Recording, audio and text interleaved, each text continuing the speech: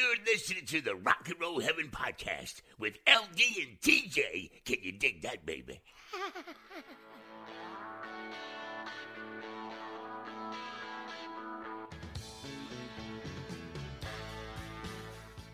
Hey guys, welcome to Rock and Roll Heaven, the podcast where we talk about the lives, careers, and deaths of famous musicians. I am your host, LD, and today we have a special guest stepping in as my co-host. It is Mr. William Hickey. Ooh, moi? Yeah, you don't have a special nickname yet, so That's okay. I can go by my normal name. I will develop a moniker. later. Yes. A monkier, as you like to say. That's the way it looks like it's spelled. Monkier. So I know we've taken about a 2-month break since TJ stepped away from the mic. And in that time, I think a lot happened. Did a lot happen? I think so. A few things have been going on. Maybe you've been watching the news. Yeah. So I was actually kind of glad that we took that time to step away. And we also met with our network. We kind of retooled the show. So this is sort of a sneak preview of what you guys are going to get from now on. It is no longer going to be a random, at will, pick a name out of a hat kind of thing. What we're going to do now is we are going to place each person in a category and spend 4 weeks on a category. So say we have the hip-hop community, or that we have composers, which we still haven't touched on. We haven't touched on DJs. We also haven't gotten to some of the greatest people in the music industry yet. We still haven't covered Prince. We still haven't covered David Bowie. How crazy is that? You could do multiple sets on those guys alone. And that's probably what's going to happen. So just stay tuned, because we will be kind of launching that right now, but we also will probably be switching hosts. No offense to my husband. Oh, none taken. I fully acknowledge my place in this. I am happy to help out. And I think this is a good time for this. I know a lot of people are home. A lot of people are feeling isolated. And I think a lot of you can escape that through music and talking about music. And again, these subjects are so broad and so vast. I think there's a lot here that can help give people something common to talk about in a time that can be very polarizing. Yeah, and actually today's topic is going to actually be the greatest protest songs, arguably. I'll say arguably the greatest protest songs, since we are, it's sort of an unprecedented time that we live in right now. I've actually never, I don't think we've lived in a time that has had these kind of protests, these kind of gatherings, this kind of unrest. And with the pandemic and with George Floyd and, everything that has happened since January, we've rocked ourselves back from the 20s to the 60s to the 70s to, we haven't seen this in our lifetime.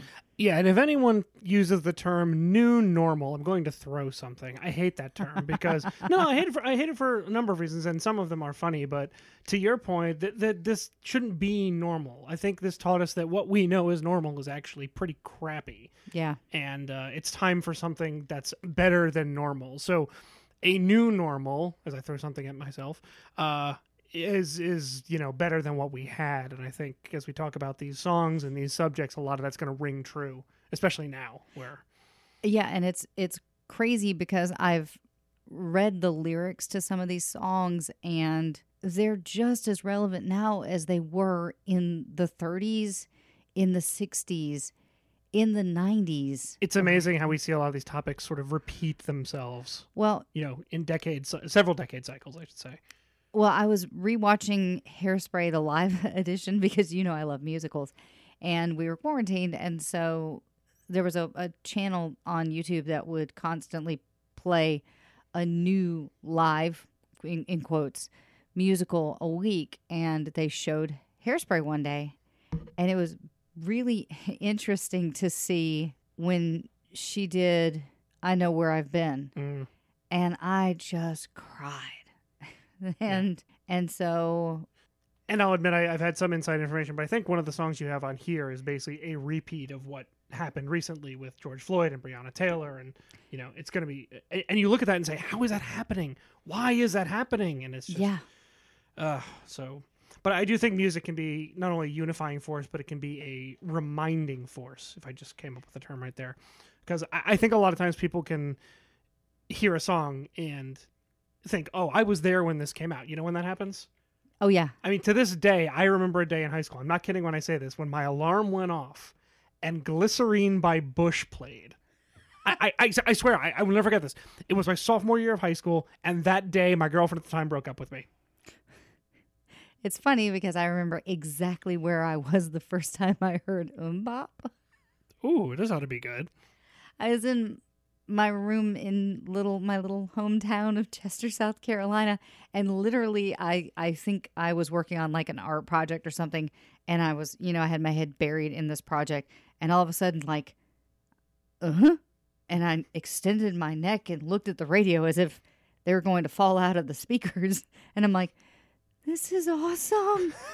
Because because we had been through such a dark time in music with like, Nirvana and Alice in Chains, and it just dark 9-Inch Nails, and all of a sudden here's like this happy poppy song, and I'm like, yes, this is amazing. I love it. Yeah, but not for nothing. I can't wait to revisit those, like Alice in Chains and Soundgarden, and oh, that was my genre. Well, we already did Chris Cornell. No, I know. But we will get to others. Don't worry. So let's dive in to our listicle today. Yes, because Glycerine and Bop are not good protest songs. No. In case you're organizing a protest, I wouldn't put those on the playlist. Although just Bop is one of the most misunderstood songs. It's actually very negative, isn't it? Or it's very depressing. Well, it's very depressing because it's basically saying that you only have a small sliver of time in the grand scheme of things to be able to live your life out. So enjoy it while you can, because eventually you're going to die. Bop. And now they have a brewery, if I'm not mistaken. Is that right? It's called Hops. Well done, Hanson. Well done. I got to get their beer. I wonder if they distribute. I will try that. I still want to try the family business. Because I am a beer enthusiast, as maybe Lindley has mentioned. But I don't think I have. Okay, well, I am. And any of those out there, because I know a lot of musicians foray into beer and wine and other things. And I find that very interesting. So. Well, Jensen Ackles does sing, and he does have a brewery called Family Business. And if they would like to sponsor the show, I will gladly take that sponsorship. And I would be happy to sample your wares.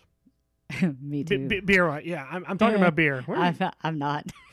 I got the feeling that was the case. I love you. Anyway, on with the show. As I look at Jensen Ackles' face, it's right there taped to our TV. I mean, it sure beats the cardboard cutout. We have a life-size cardboard cutout. Came home and it scared the living crap out of me. I'm sorry. It was in the corner and the lights were off and I'm like, ah! But, aw. Protest songs, yes. All right, so the first one that we're actually going to touch on it's Billie Holiday's Strange Fruit, which is from 1939. It's written as a poem by, I'm going to screw up this last name, but Abel Meeropol, a white Jewish teacher and a member of the American Communist Party, and published in 1937 before he set the lines to music. Strange Fruit exposes the sheer brutality of racism in the United States at the time by the way of a stark, powerful description of a postcard he had seen depicting a lynching, juxtaposing idyllic floric scenes of a southern landscape with uncompromising descriptions of black bodies swaying from the trees. His words are blunt and had the desired effect of shocking and appalling listeners. What was this year? What year was this? 39. Such lynchings had peaked in the United States at the turn of the 20th century, and the great majority of the victims were black. The song has been called a declaration of war and the beginning of the civil rights movement. He set his lyrics to music with his wife and singer Laura Duncan and performed it as a protest song in New York City venues in the late 1930s, including Madison Square Garden. Billie Holiday, approached her record label, Columbia, about recording the song, but the company feared that the reactions by the record realtors in the South, as well as negative reaction from the affiliates of its co-owned radio stations, CBS. When Holiday's producer John Hammond also refused to record it, she turned to her friend Milt Gabler, whose Commodore label was producing alternative jazz. Holiday sang Strange Fruit for him a cappella, and it moved him to tears. Columbia gave Holiday a one-session release from her contract so she could record it. Frankie Newton's 8-piece Cafe Society band was used in the session, and because Gabler worried that the song was too short, he asked pianist Sonny White to improvise an introduction. On the recording, Holiday starts singing after about 70 seconds. It was recorded on April 20th, 1939. He had worked out a special arrangement with the Vocal Lion Records to record and distribute the song. When Billie Holiday first began performing the song at Cafe Society in 1939, she was afraid of retaliation, but Strange Fruit became a showstopper, quite literally. A rule was enforced that she'd only be able to perform the song as the last song in her set once the bar staff had called time and the room was darkened. They cut them off, basically, right? Pretty much, Wow. yeah. The song has been covered by numerous artists, including Nina Simone, who we've covered on the show, UB40, Jeff Buckley, Susie and the Banshees, Robert Wyatt, Dee Dee Bridgewater, and Holiday's version was inducted into the Grammy Hall of Fame in 1978, and it was also included on a list of songs of the century by the Recording Industry of America and the National Endowment for the Arts. So I'm going to play a little bit of Strange Fruit for you guys right now.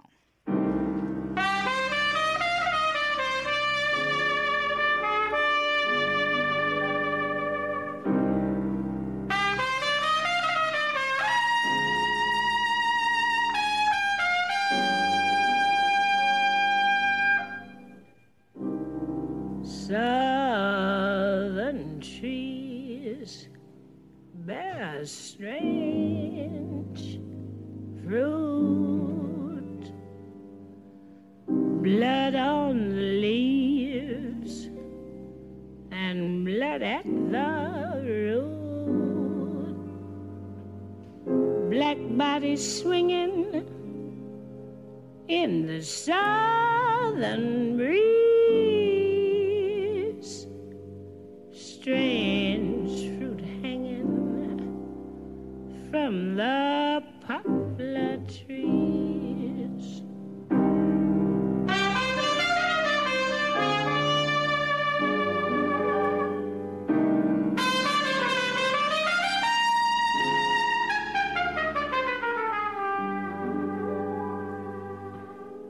Pastoral scene of the gallant South, the bulging eyes and the twisted mouth, scent of magnolia,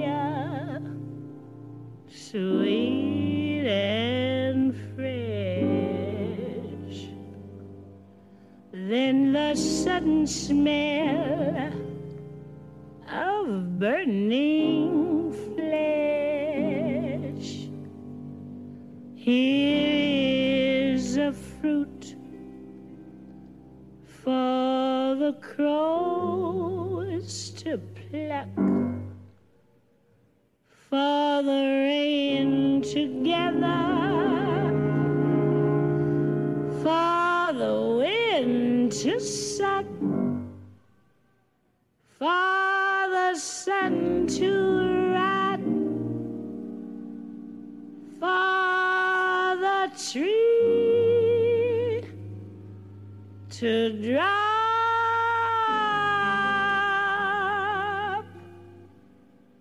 Here's a strange and bitter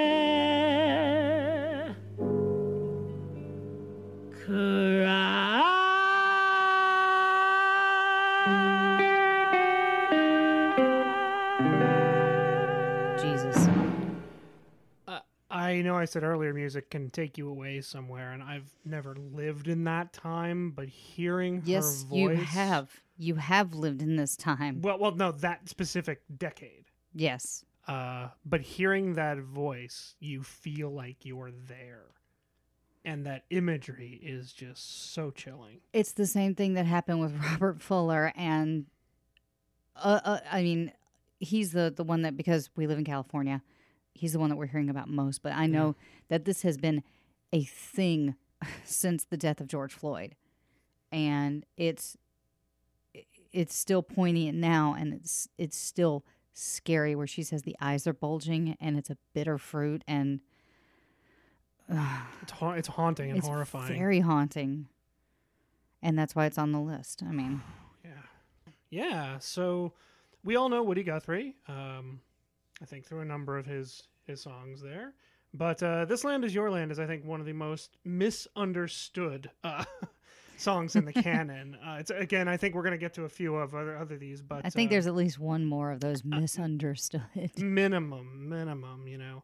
The fact is Guthrie was really tired with what was going on, you know, in the country, and he was looking at songs like Irving Berlin's God Bless America, you know, which you couldn't get away from in the 1930s, and it was being played over and over again. And it was celebrating the national beauty of the United States, which is great. It's obviously they're very nice places, you know, and the images painted in that song I think are very accurate. However, I think what Guthrie was aiming at is that we're missing the forest for the trees, you know, literally in this case. And the issues of poverty and inequality were everywhere in the United States. So he actually based this tune on the Carter family's When the World's on Fire, which was derived from a Baptist hymn, Oh My Loving Brother, and called it, you know, God Bless America.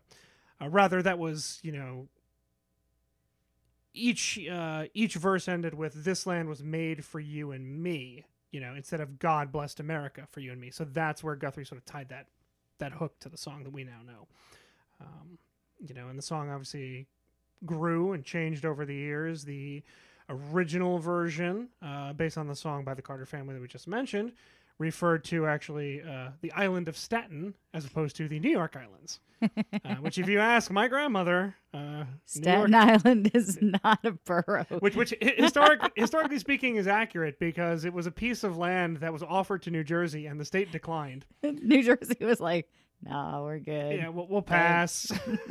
Your island over there, you can keep it. So, well, we have friends that are actually from Staten Island, and I've been to Staten Island, and it's okay. Here's the thing. And you can see why New Jersey rejected it. It's not that bad. I don't want to alienate the people that listen to us that live in Staten Island. I'm not alienating the people. I just find it interesting that Guthrie went with the New York Island. Actually, I want to go to Staten Island specifically because they have a closed down hospital. And you know I love that. Remind me which one that is, because you have affinity for so many closed down medical facilities. I love it. So that was one of the changes. It was no longer Staten Island. It became New York Island in the version that eventually was popularized over the years.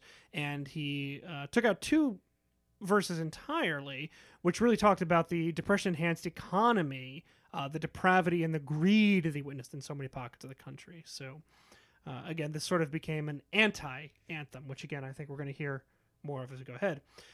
Guthrie originally recorded the song in 1944, and he changed the title, omitting the mostly explicit political verse. And still, he went with "This Land Is Your Land," which gradually gained momentum as it was adopted as a patriotic anthem. And it was sung around campaign fires and at rallies and at schools across the U.S., and it does still resonate today. I think it's recognized as one of those great, protest songs. I believe Pete Seeger and Bruce Springsteen did a rendition of it for Barack Obama's campaign in 2009. And it actually culminated at the inauguration ceremony, which shows that even after, since 1944, there's still relevance there today. Even Springsteen went on to say that he took Guthrie's lessons to heart as he learned to balance American pride with socio-political criticism. And his own speech, listen to this. This is what Springsteen said. Woody's world was a world where fatalism was tempered by a practical idealism. It is a world where speaking truth to power wasn't futile, whatever the outcome. And that came from Springsteen about Guthrie's classic "This Land Is Your Land," and let's hear a little bit of it right now.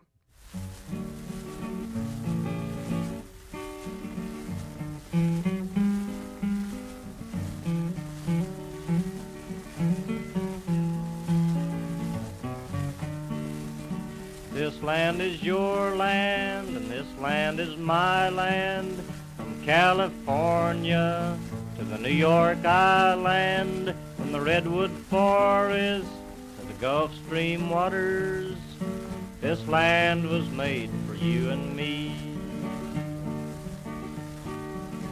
As I went a-walking that ribbon of highway, and I saw above me that endless skyway. I saw below me that golden valley. This land was made for you and me.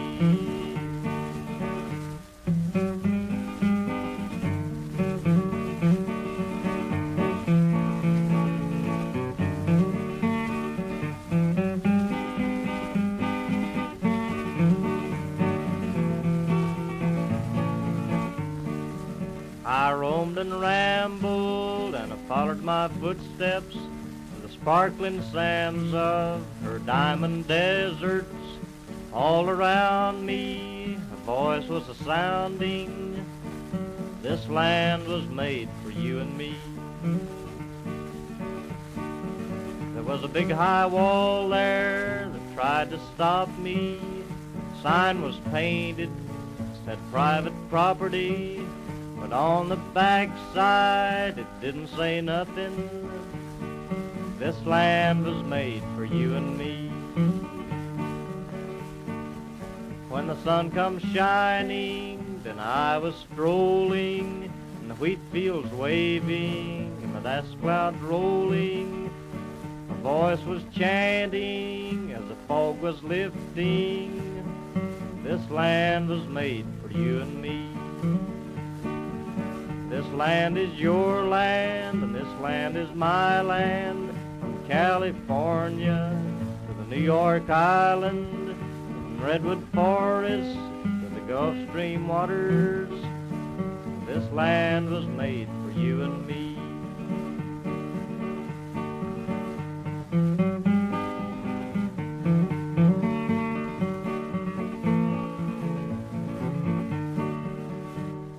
Yeah, I mean, the thing about Woody Guthrie's song is it still stands today. And the line that I saw a sign painted with private property, this land was made for you and me. Actually, it reminds me of a sentiment that was echoed in a song from the 1970s, which was Signs by the Five Man Electrical Band, which the lyric is... And the sign says anybody caught trespassing would be shot on sight. So I jumped the fence and I yelled at the house, hey, what gives you the right to put up a fence and keep me out or keep Mother Nature in? If God was here, he'd tell you to your face, man, you're some kind of sinner. Yeah, and that song went on to be remade in 1990 by Tesla. I don't know who remembers that. But they did take that one over in 1990. So I think it shows you that even though time has passed, the issues may have not. And for the record, just so everyone knows, the lyric is a signs, everywhere the signs, blocking up the scenery. That's a radio edit. Do the math. Ah. Yep, that is a radio edit. They did not use the word blocking. I will leave it at that. But back to Woody. So Woody had a number of songs, not just, This Land Is Your Land. He also had Dusty Old Dust and I Ain't Got No Home, and both of them sort of hit that angle of poverty in the U.S. and homelessness and the issues that were plaguing the nation. And he unfortunately passed away in 1967, and he was obviously father of many children, but one of them was, of course, Arlo Guthrie. And the interesting thing about Arlo is he wrote the song Alice's Restaurant. Alice's Restaurant. And the best part, there's two great things about Alice's Restaurant. Number one, it's not about what you think it is. It's actually about how he got out of the draft. Yeah, it's a protest song in a way. And number two, I can do my entire getting ready in the morning session to that song because it's 18 minutes and like 38 seconds. And I feel like if you can't get ready from the beginning to the end of that song, you are doing it wrong. Yeah, and she tells me, I only take one song. Yeah, granted, it's Arlo Guthrie's Alice's Restaurant, but, But that's with hair drying and makeup, so there. So, and it's interesting how that evolved also into an anti-war sort of commentary, as he talks about how he got out of being drafted to the Vietnam War. And if you listen to each part of it about how he goes to the police and he goes to the army sergeant and finally ends up in court, it's interesting how he unfolds that narrative and talks about each piece that was sort of steering him back into the Vietnam conflict. Isn't that interesting? I love it. I actually was not privy to that song until a BuzzFeed article about how it was based on a true event. And then I found out that there was a movie based on it, so of course I bought it. And it is highly, highly sarcastic. I'm sure you can go listen to it if you have 18 minutes of free time, or need to dry your hair in the morning. Those will work. So Maybe just while you're showering, so you can actually listen to it. yeah, that too.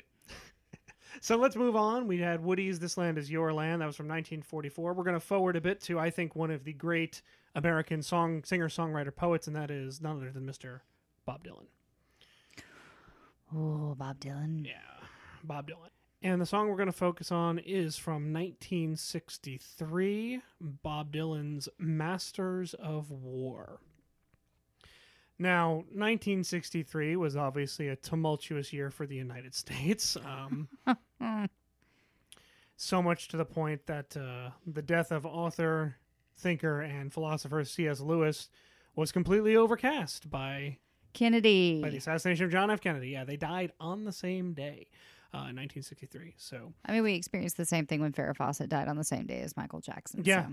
Absolutely, yeah, and also Lewis was across the pond, so I think different news outlets may have publicized it differently.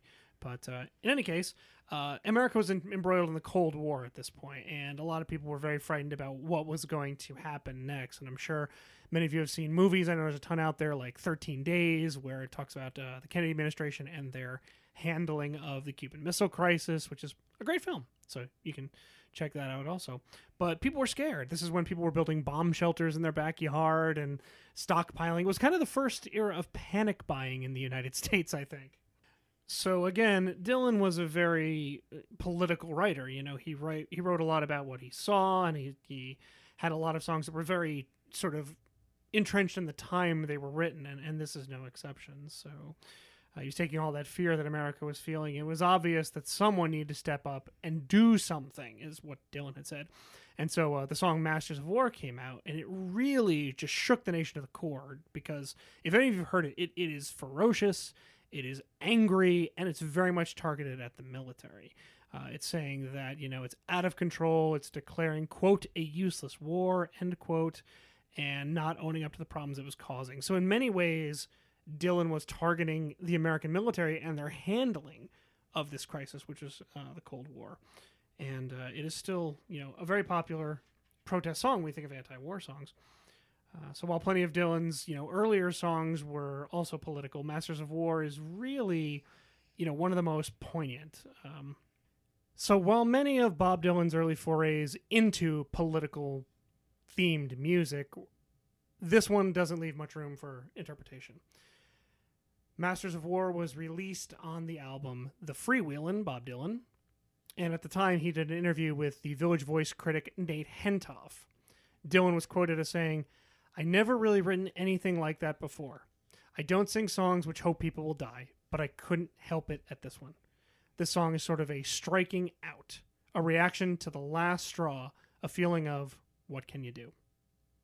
It's unmistakably an angry song, and Dylan knew that because he was feeling absolutely helpless about the United States' involvement in Cuba and Vietnam and Iraq in later years. So it started with the Cuban Missile Crisis, and this feeling sort of pervaded decade after decade. In a 2001 interview with USA Today, he explained that it was actually supposed to be a pacifist song against the war. So there's a mixed message here, and I want to clarify it. Dylan was quoted saying, "It's not an anti-war song. It's speaking against what Eisenhower was calling a military-industrial complex as he was making his exit from the presidency. The spirit was in the air, and I picked it up." So Dylan had this uncanny ability for tapping into, like I said, the zeitgeist. He was very attuned to what was going on, and as a result, he wrote many impactful songs during the 60s. And despite the angry tone of the song Masters of War, it's actually been covered by a number of artists, everyone ranging from the Staples singers to Cher. So you got a wide cut there. And its impact certainly hasn't dulled over the years. It was covered by Ed Sheeran in 2013 for the One campaign against global poverty. Judy Collins recorded the song in 1963, the same year it came out, and played it throughout her career. Leon Russell also covered the song. Pearl Jam covered this. Well, Eddie Vedder covered the song with Mike McCready, so I'm going to call that Pearl Jam when you have 2 of 5 members present. And at the 30th anniversary concert celebration at Madison Square Garden in 1992, Dylan performed the song again. And he also performed at the United States Military Academy in 1990, but he left out that last verse. So with that, I'd like to hear a little bit of the song. Here it goes. Come, you masters of war, you that build the big guns, you that build the death planes, you that build all the bombs, you that hide behind walls, you that hide behind discs. I just don't want you to know I can see through your masks. You that never done nothing but build to destroy. You play with my world like it's your little toy. You put a gun in my hand and you hide from my eyes, and you turn and run farther when the fast bullets fly. Like Judas of old,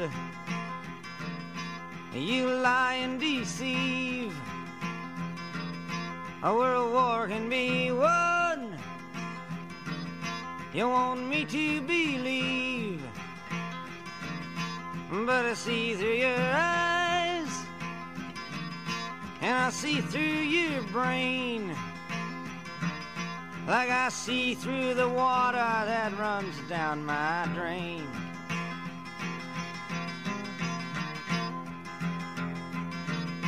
You fasten all the triggers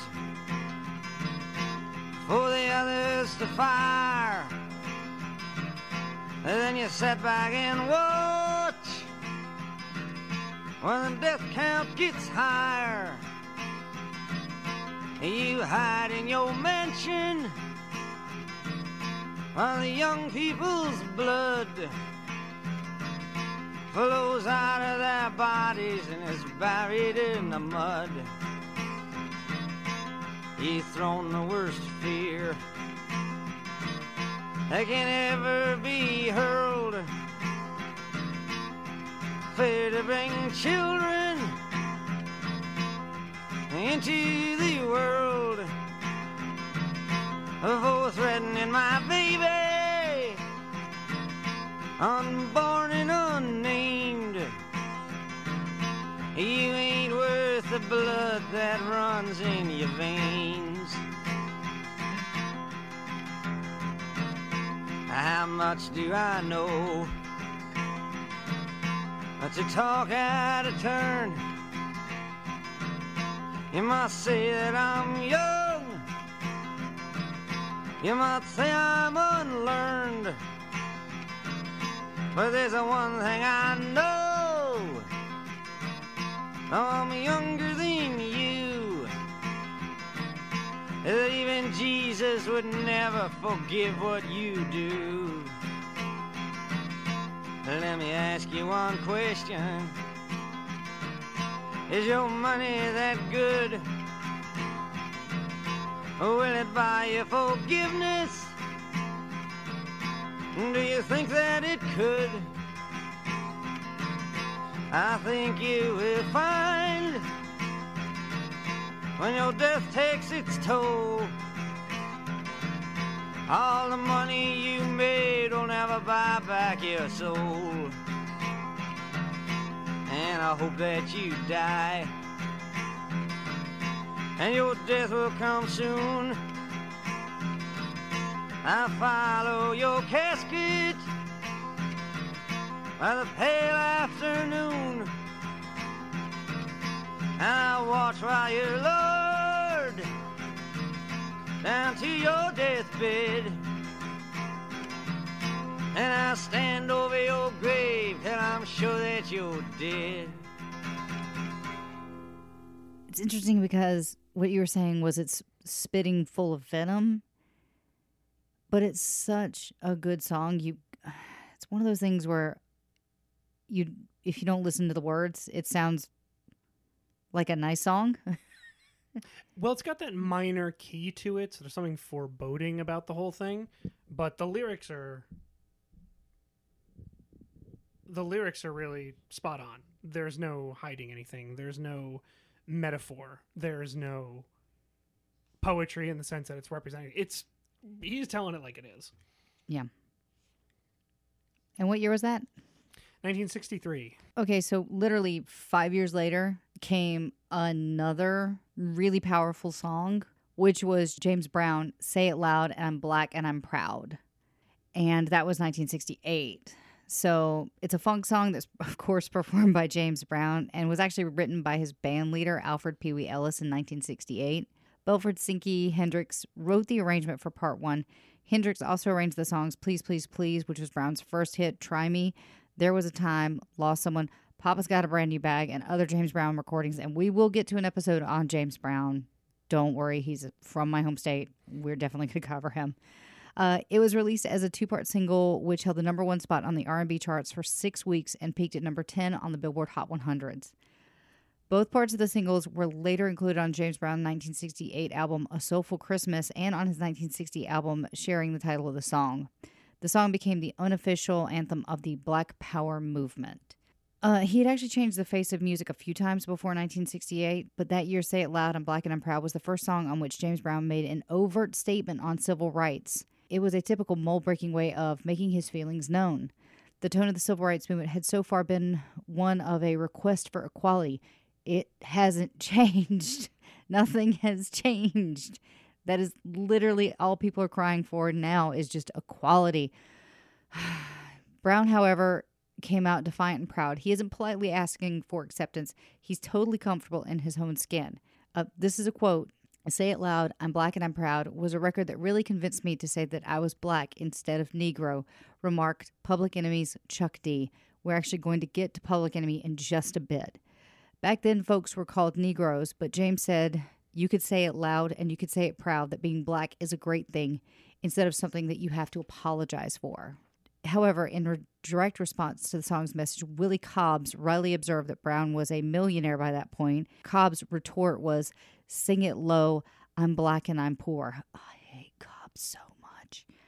The song went to number 10 on the Billboard charts and set a blueprint for funk. Like later Stevie Wonder classics of the 1970s, it was a political song that also burned up the dance floor, an unapologetic stormer that would influence generations. The Rock and Roll Hall of Fame includes Say It Loud, I'm Black and I'm Proud, and their 500 songs that shaped rock and roll. And in 2004, it was ranked as number 305 on Rolling Stone magazine's list of 500 greatest songs of all time. It inspired the title of VH1's television special box set Say It Loud, a celebration of black music in America. And I'm going to play some of it now. It is an awesome song.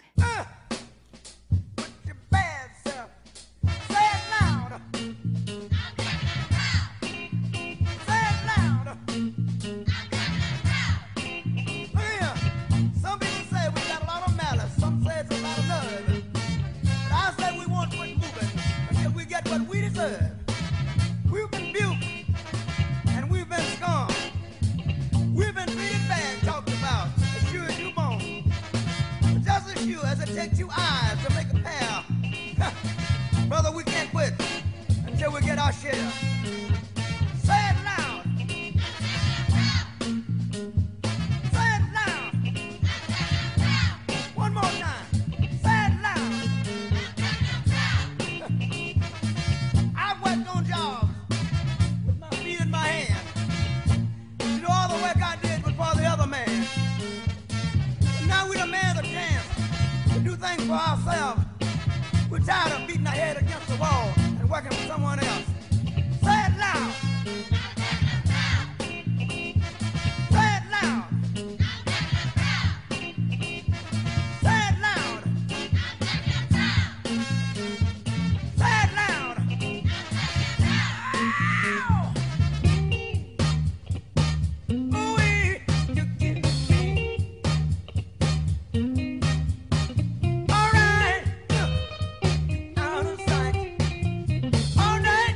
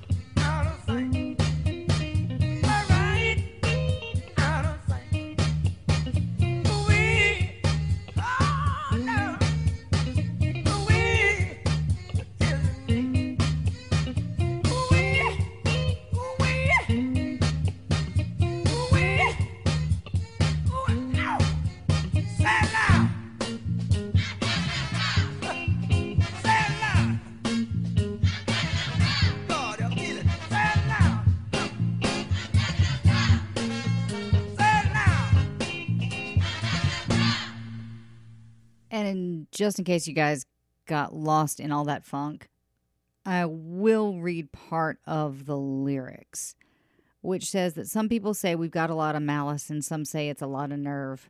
But I say we won't quit moving until we get what we deserve. We've been bucked and we've been scorned. We've been treated bad and talked about sure as you're born. But just as sure as it takes two eyes to make a pair, brother, we can't quit until we get our share. And I think that sentiment still stands today. Again, there's no pulling punches there. If you look at that and the Dylan song, they're both very on point. There's really no misinterpreting it. Yeah. So the next song that we're actually going to talk about is one that makes me so mad. And we've seen stuff like this in the previous weeks. Not to this extent, but I'll actually touch on it after I explain what it is. The next song is Crosby, Stills, Nash & Young's Ohio from 1970. And while they say a picture is worth 1,000 words, in the case of a photograph taken by student John Philo and later printed in Life magazine, a picture also inspired one of the best protest songs of all time. The photograph was taken in the immediate aftermath of the Ohio National Guard opening fire on students protesting the Vietnam War at Kent State University. It will probably be, I will post this picture on our Instagram so you guys can see it. It is really one of the most moving pictures that I personally have seen. And it is mildly graphic, I will give that. It's mildly graphic, but you can see the pain and the torment on this girl's face, and it's chilling. And this is 1980? No, 1970. Sorry. 1970, okay. 1970. It's the Vietnam War. Oh, okay, got it. So they opened fire on the students, and the picture captures protester Mary, and I think her name is Vecchio, kneeling aghast and open-mouthed over the body of student Jeff Miller at the moment she realized what happened. When Neil Young saw the photo, he was appalled, enough to take a guitar handed him by David Crosby and pour out his anger into a song. Ohio drew an us and them line in the sand with the lyrics, "Soldiers are cutting us down," should have been done a long time ago, reflecting the anti-student protest sentiment among factions of the U.S. public. The recording by Crosby, Stills, Nash & Young made it even more powerful as the song comes to a head toward the end where David Crosby's appalled, passionate cries of why. Only the very best protest songs transcend a very specific subject, no matter how universal, and Ohio does exactly that. And we saw on TV, if you've been watching the news, we've seen protesters getting hit with rubber bullets. We've seen protesters getting hit with tear gas. And I don't care what side you are on politically, but, you know, we heard about the tear gassing of the people so that President Trump could take a photo at the church. We've heard about violence against protesters. We've seen protesters being shoved. We watched like a 70-year-old man get pushed, and I don't know if he's okay or not, but these things have been circulating, and you see this violence against people that are just standing up against this tyranny and against these things. And I can only imagine what he felt when he saw this photo, because it is such a raw picture, a snapshot in time. And it is that moment of, here's the line in the sand. It's us against them. And my sentiment is that it is us against them. And the Vietnam War was really the first time media played a huge part in a conflict. You know, prior to that, the idea of people watching a war was actually not new. You know, there are cases going back to the Civil and Revolutionary Wars where people would watch the battlefields from their porch. And this is different because the war wasn't on our own soil. It was obviously somewhere else. And we were, for the first time, getting feeds back from these battlefields and seeing what was going on over there. And it was the first time, I think, Americans had the chance to, shall we say, interpret and react to that kind of exposure, because we hadn't really had it before. So the Vietnam War, I think, marked a turning point in, you know, how a war is essentially marketed.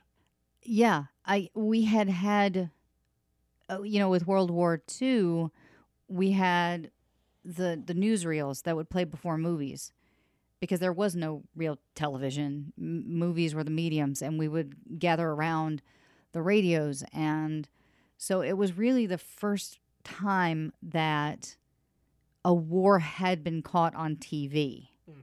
And it really changed people's opinion of war. Because before, in when it came to World War II, it was footage of our boys going to war, proud and strong. And you didn't see the death and the destruction, and you didn't see the failures. With the Vietnam War, they had reporters on the ground in Vietnam reporting from the battlefields, and you would, well, battlegrounds, I would say, but it was coming to us uncensored. And then people started to learn about the politics of the actual war. And there is a great podcast called Time Suck with Dan Cummins, where he actually does his episodes on the Vietnam War. And it's incredibly interesting because he does kind of boil it down to the most interesting points in a 2-hour podcast, because this is so much information. Okay, I'm getting off my soapbox. I'm starting to get out of breath and angry. That's okay. It's okay. Again, it was a very divisive war, and I think people were on both sides of it. And, we're going to get to a little bit further how it was perceived and, how the people coming back from that war were treated. Okay, so now I'm going to play Ohio for you guys.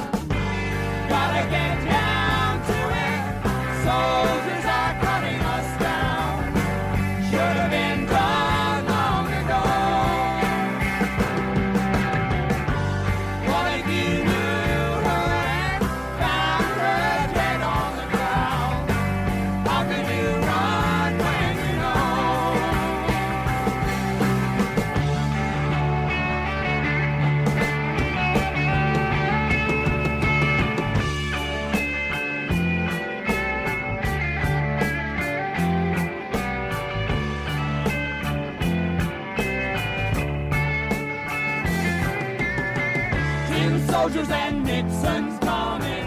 We're finally on our own. This summer I hear the drumming. Oh, dead in Ohio. Oh, dead in Ohio. Oh, dead in Ohio. Oh, dead in Ohio. I'm dead in Ohio. I'm in war. Oh, dead in Ohio. Why? Oh, dead in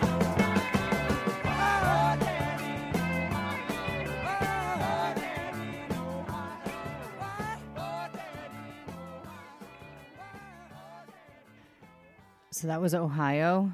And I should note that song, the actual events of Kent State, happened on May 4th, 1970. And the song was actually released in June of 1970. So there's a very short turnaround. So kind of like with I Don't Like Mondays. Mm. That was released, I think, a couple weeks after that event happened. So that the feelings of the song are very raw, very real, and very fresh. Well, it's interesting you mention that because we get into a couple songs later. We'll talk about sort of that aftermath of something that comes into play later. Yeah. Excellent. What's next? What is next? Well, we are going to talk now about Nelson Mandela. Oh, the Mandela effect? Not the Mandela effect, no. The man himself. And first of all, before I go any further, I think if you want, the best picture of Nelson Mandela, his book Long Walk to Freedom is by far the best snapshot of his life. I feel like you've read that several times. I have. I've read that one and also Mandela's Way, which was co-authored by, which was actually written by Richard Stengel, who helped Mandela compile The Long Walk to Freedom. So, wow. Sort of a co-author. And I mean, I feel like everyone knows Nelson Mandela, or at least a little bit about Nelson Mandela. And the effect you're referring to was actually a misunderstanding about his passing. Nelson Mandela was... Whoa. What? Before you go on, are Okay. you about to explain a strange event to me? No, just to recap. Okay, well, you need to turn to our audience because I know what this is. No, I know you know what it is. Long story short, there was a news article released that Nelson Mandela had died. And No, wait. it wasn't. Okay, care to explain? Yeah. People recalled seeing his quote-unquote funeral on television when in fact it was his birthday celebration.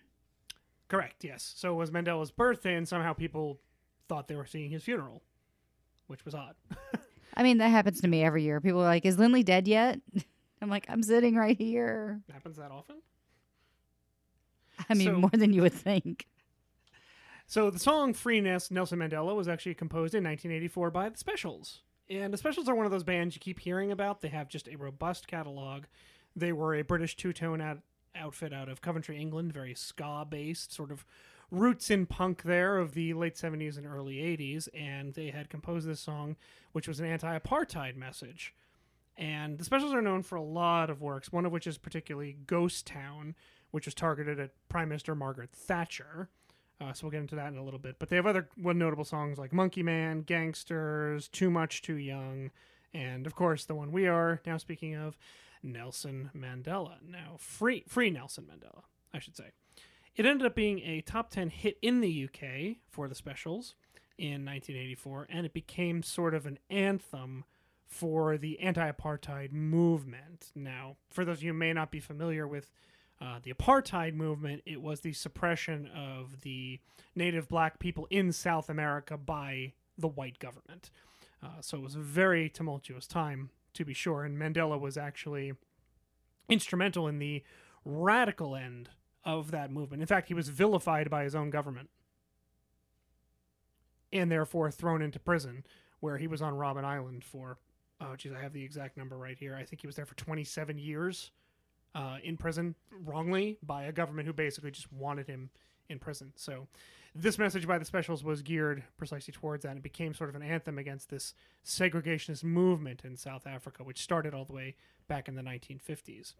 So Mandela, who was actually originally a guerrilla fighter, was convicted in 1964 along with the other leaders of his party, the African National Congress, and was consequently thrown into prison. And he was originally given a life sentence, but thankfully that was ended after 27 years, and he was released from Robben Island in South Africa. God, can you, okay, I know that we take a lot of the things that we have over here for granted, but could you imagine being thrown into prison for your personal beliefs, wrongly accused of something, and spend 27 years not even able to fight your case? Yeah, he didn't have a leg to stand on. The government took everything away from him. It's insanity. It's absolutely... It's scary, too, to think that, we do take... I can go on Twitter and say I hate someone, and I have that right. And other countries don't have that. And I think we take a lot of our freedoms for granted. But, it's so scary to think.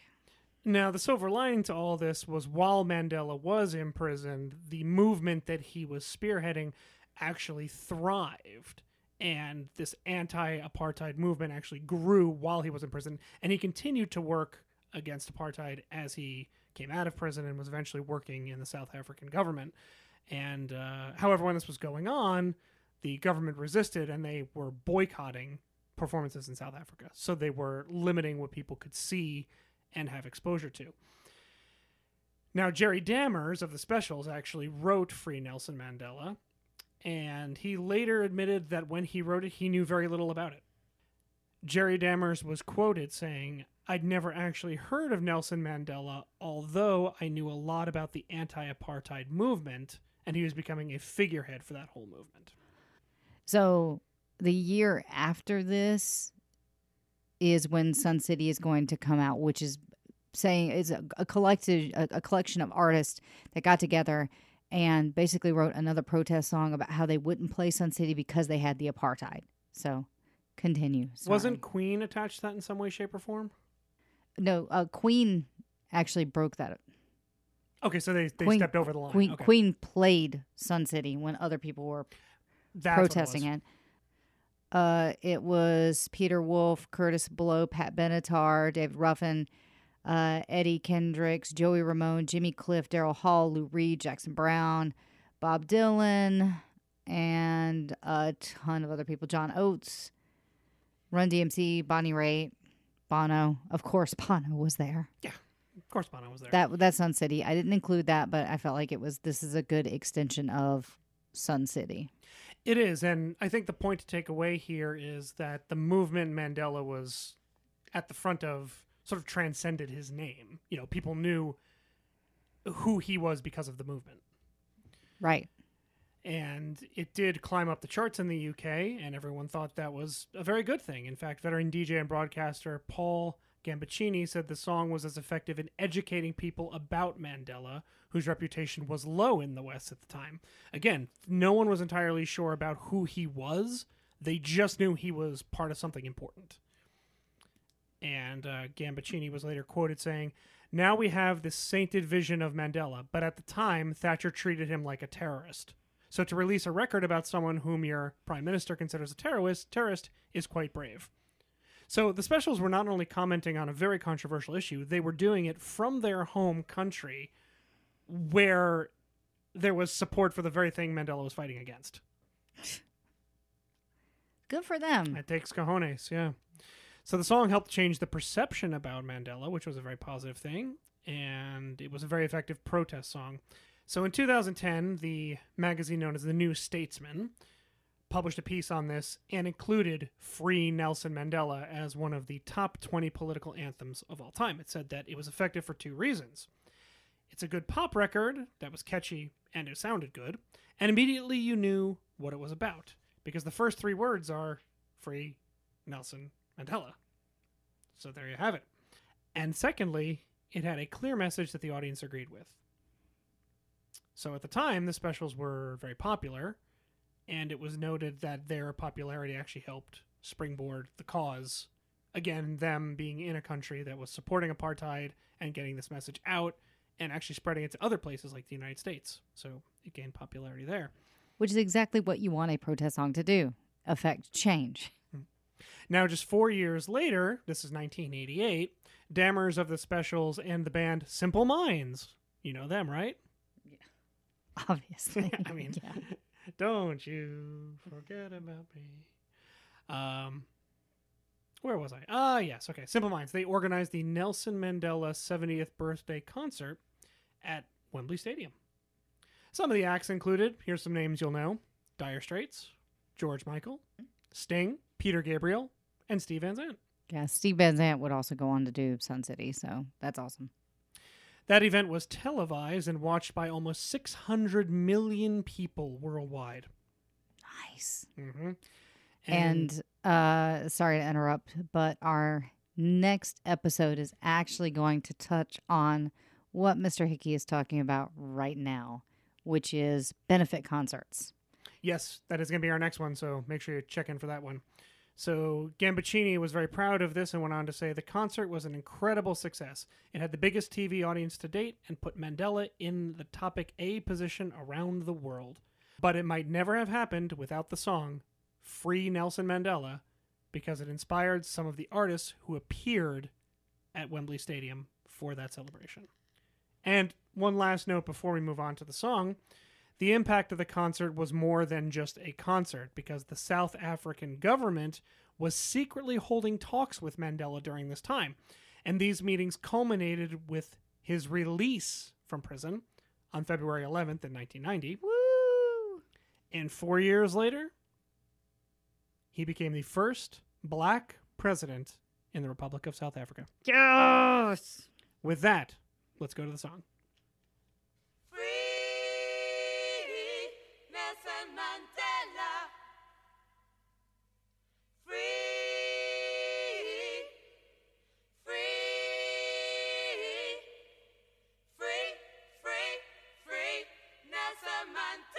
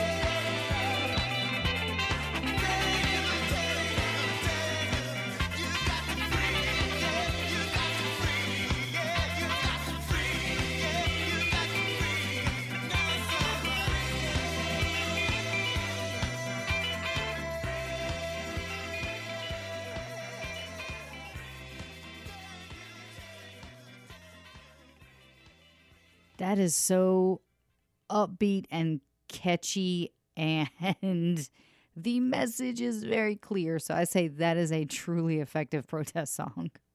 To the point where 4 years later, after Mandela was released in the film PCU, there's a joke about a group who's protesting a new cause each week, and one guy is saying, "Free Nelson Mandela," and they look at him and say, "They freed him already." Hey, you haven't seen PCU? What a great movie. And it has George Clinton and the P-Funk. What is it? George Clinton and the Parliament Funkadelic. Parliament Funka. I can never say it right. George Clinton and the Parliament Funkadelic. What we just did was almost the same reenactment from the film, where you're Jon Favreau and I'm Mulaney explaining it to you. John Favreau. Great director, actor, Jon Favreau. Yeah. But I digress. So that's Free Nelson Mandela by the Specials, originally penned in 1984. Yes, 1984. So, in that same year, there was a song that came out that everybody knows. And I know you all know it. Now, I will start by saying this is a divisive topic in our house. I am a Bruce Springsteen fan. I grew up in Jersey. Pass. However, the one thing we agree on is he is an excellent songwriter. Yes. And lyricist. He is. I'm sorry, Bruce Springsteen is a terrible singer. His version of Blinded by the Light is one of the worst things that I have ever heard. Also, so I can't say any of this. They won't let me back home if I do. I've always been a Springsteen fan. Lindley is clearly not. I've tried to introduce her. The results have been mixed. It didn't stick. I'm sorry. I'm sorry. No, and here's the thing. He's no Phil Collins. I don't hate him. That's the other divisive topic in our house. I don't hate Bruce Springsteen. I just don't get Bruce Springsteen. I think it's being from that area too. And speaking of, New Jersey, my home state, I do want to give a shout out to a podcast a dear friend of mine has, and it covers actually this song. They talk about it. So it is appropriate. The song, of course, is Born in the USA. Titular song from the album released in 1984. And if you want a perspective on this, you can tune in to Don't Eat All the Meatballs with Don't Eat All the Meatballs. Great podcast hosted by Michael Wheels Paris and Charlie DeFazio. You will love it, and I won't even tell you why it's called Don't Eat the Meatballs. You gotta listen to the show yourself. I'm making meatballs over here. Oh, Johnny Meatball, love it. So 1984, as everyone knows, Born in the USA, and is by far the most popular Springsteen album. Yeah, Born in the USA has Born in the USA, Cover Me, I'm on Fire, No Surrender, My Hometown, Dancing in the Dark, Glory Days. I mean, it's what many would consider a greatest hits album.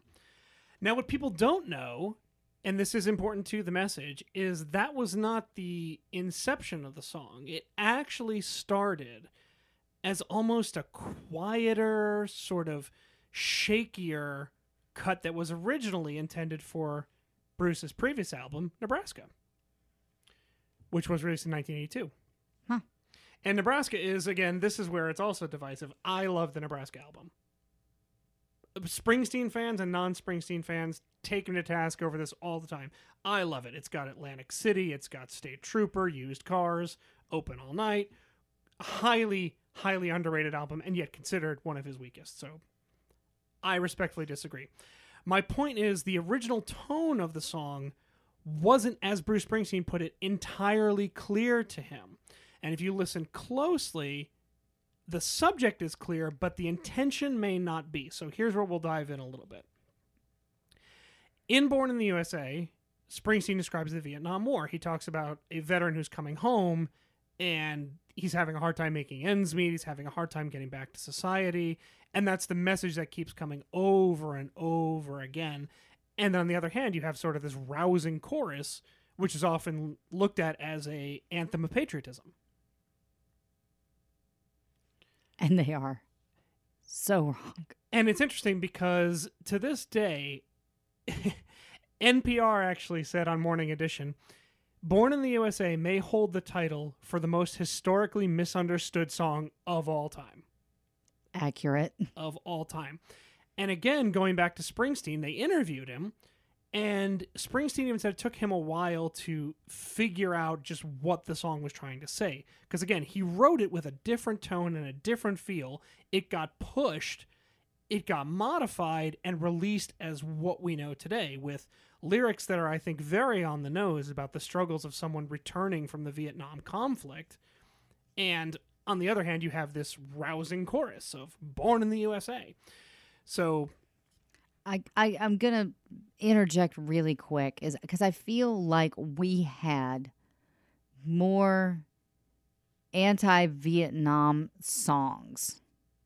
How am I trying to say this? I feel like the Vietnam War sparked something in musicians that they felt like they needed to use their platform more to get their message out. Because think about Born in the USA, Fortunate Son. What are some other? Buffalo Springfield, right? Ohio. Yeah. Some of the songs we talked about today are specifically about the Vietnam War, and it's just interesting that it still resonates now. That war seems to have affected more Americans than any other war. We see a lot of times we see World War II and Vietnam in our films. Those are the two conflicts that they choose. MASH, to my knowledge, seems to be one of the few things that touched on the Korean War. True. And 1917 was the first blockbuster film I've actually seen about World War I. So it seems like the World War II and Vietnam are the two conflicts that people focus on the most. I think it's a good point. I think it also comes back to the point of the Vietnam War was the first time that we really opened up and looked at what happens after the war. What happens to these people who are coming home from battle, you know? Mm-hmm.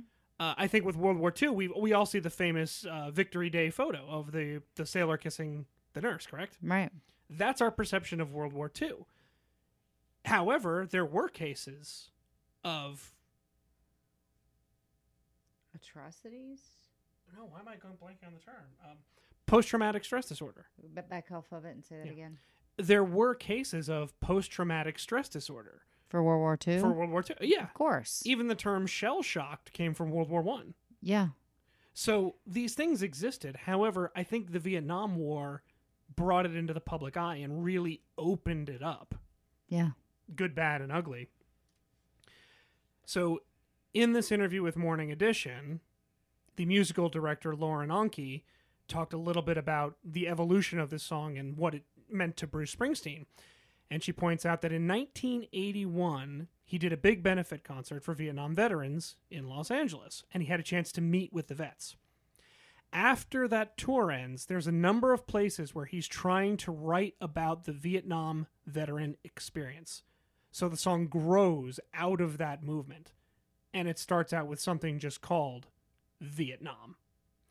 And I don't know about anyone listening out there, maybe, Han, you remember this. There were those commercials around in the mid to late 80s where they would address us and say, what does it mean to talk about Vietnam? I don't know if we had those. We had those. Oh, yeah. I don't ever remember seeing those. Well, the lyrics of this song, Born in the USA, are the narrative of someone coming back from that war. And as you know, this is very personal to me because my father was in Vietnam. So he is a veteran, and I don't know all of his experiences to this day of what happened to him in the Vietnam War. And I think this was, again, the first time we looked at this and figured out, okay, how do we treat these people coming back? What does it mean for them to come back? And just what obstacles are they facing? And that's, I think, what Bruce Springsteen is really carving away at this song. I mean, he talks about in this version of Vietnam, this is some of the drafts he had for the song, and this is a rough draft for the demo of Born in the USA. Here's some of the lyrics of a Vietnam veteran arrives and he goes to get his old job back. Son, understand, if it was up to me, about half the town's out of work. Ain't nothing for you here. From the assembly line to the front line, but I guess you didn't hear, you died in Vietnam. Jesus. Yeah. Now, that didn't make the commercial cut, but it was part of the draft that Bruce was working up. And he says, I'm 10 years burning down the road, nowhere to run, ain't got nowhere to go. It describes so many of Springsteen's male characters who are lost and who can't find a home. the system around them of jobs and connection are unattainable. And as I was saying before, I think the Vietnam War is really what brought this into the public eye of these people coming home. Now what? So Born in the USA underwent a number of changes, many that we don't even know about. And in fact, the version that became the title track to the album, Springsteen changed up until the moment it was released. He turned up the volume, and he made the lyrics for the chorus kind of more, he shouted a little bit more. He made him a little more vocal, and he put some, oomph behind it. And in many ways, it was sort of a counterpoint to the narrative of this man who came home from war and just found, nothing for him. Springsteen said in a later interview, "The pride was in the chorus. In my songs, the spiritual part, the hope part, is in the choruses. The blues in your daily realities are in the details of the verses." So already Bruce is pointing out sort of a, counterpuntal arrangement of these items. He's looking at the, Born in the USA anthem and also the pieces of this broken life of someone who came through the Vietnam War. And Springsteen fans will be the first to tell you, because Springsteen puts on an amazing show, just what type of effect this has on the crowds. And you do see sort of the up and down in the chorus versus the lyrics. And I do want to point out that when he performed at Giant Stadium, none other than Governor Chris Christie, yes, Chris Christie, I'm going to shut down a bridge because I'm mad, came out and joined Springsteen on stage, actually. Over the years, Springsteen has been willing to tweak the song's meaning, and he actually played an acoustic version of it in the 90s where he dropped some of the chorus and changed some of the verses. In fact, there was one piece he did in 2003 where he played for the veterans of the Iraq War, and in it, Springsteen played the song acoustically with none of the chorus. Wow. Yeah, he just took it out there. So it's a complex song. It's divisive, and I think it goes back and forth in describing the challenges that America is facing. And I think this is really where it happened if we raise the question, how do we treat our veterans? I also think that it's kind of like a wedding. Hear me out. Where you start to do your first dance, and people either choose Whitney Houston's Saving All My Love for You, or they choose, the Police, Every Breath You Take. My favorite was a couple that did U2's Still Haven't Found What I'm Looking For. Really, guys? But it's like, guys, it's in the title. But when politicians use this song for their political campaigns, I'm like, oh, it's like doing Fortunate Son. And it's like, guy, are you not listening to the words, guys? Because if you listen to the words, you might want to pick a different song. Maybe like We Are the Champions, maybe. I don't know. Just listen.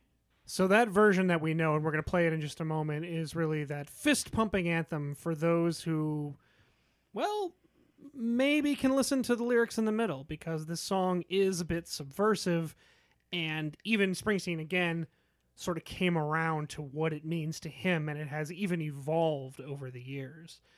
So I think now's the perfect time to hear the song and hear both of those things in contrast of the lyrics of the verses opposed to the chorus. Here we go.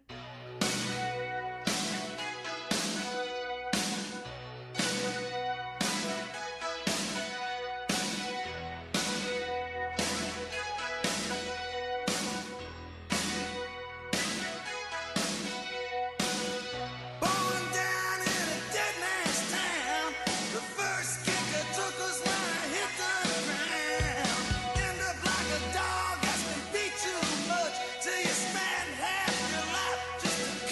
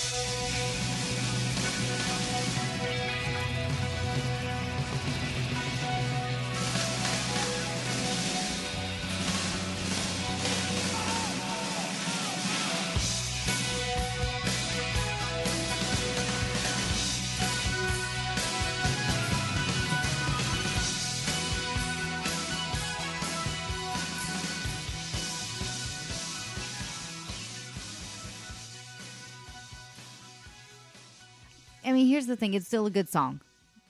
But that's all I'm going to say about it. My takeaway is it's a divisive song. It's got two sort of themes to it, and Nebraska's my favorite album. So I just feel like the message gets lost in the fact that, especially like where I grew up, it was very overplayed. It's the same way I feel about Under the Bridge. People love that song, and they overplayed it to the point where I cannot stand it.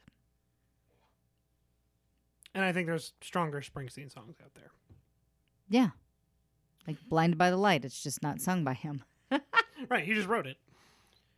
So we'll flash forward about 5 years, and we're going to move into the popularity of hip-hop, and I think one of the most notable songs of protest from that era, and that is Public Enemy's Fight the Power. Now, Public Enemy was a hip-hop group which included none other than... Flava Flav! There it is. Chuck D, Terminator X, DJ Lord, Sister Soldier, Curry Wynn were the main members, and they were, of course, on Def Jam Records.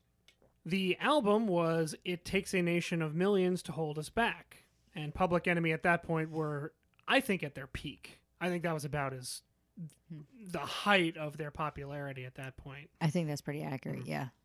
And this has a large, a lot of that's due in large part to none other than director and filmmaker Spike Lee. Do the Right Thing.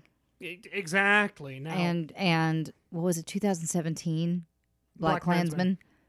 One of the best films I have seen in probably the last 15 years.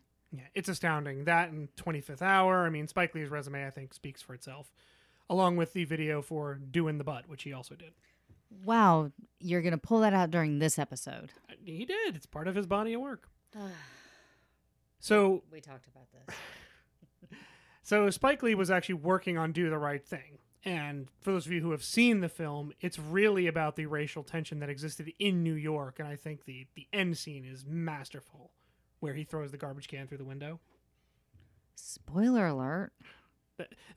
The film came out over 30 years ago. Did. I'm going to say the statute of limitation on spoils has run out. So he knew when he was writing the movie that he wanted Public Enemy to be on the soundtrack. And according to Hank Shockley, who was a member of the group's production team, Spike's original idea was to have us do a hip-hop version of Lift Every Voice and Sing, which is a spiritual. But I opened the window and asked him to stick his head outside. What sounds do you hear? You're not going to hear Lift Every Voice and Sing in every car that drives by. We need to make something that's going to resonate on the street level. And I think that's where we get groups like, Public Enemy, NWA, groups that were really speaking out of their own experience.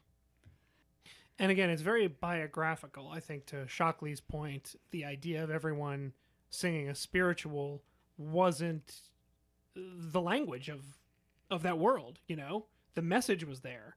So they set out to write this song, Fight the Power, and it was just explosive. It was funk, and it was rap, and it was all these elements that were kind of mashed together into just this collaboration, and it was really spirited by the lyrics of their frontman at the time, which was Chuck D. And of course, yes, Flava Flav was a member of Public Enemy.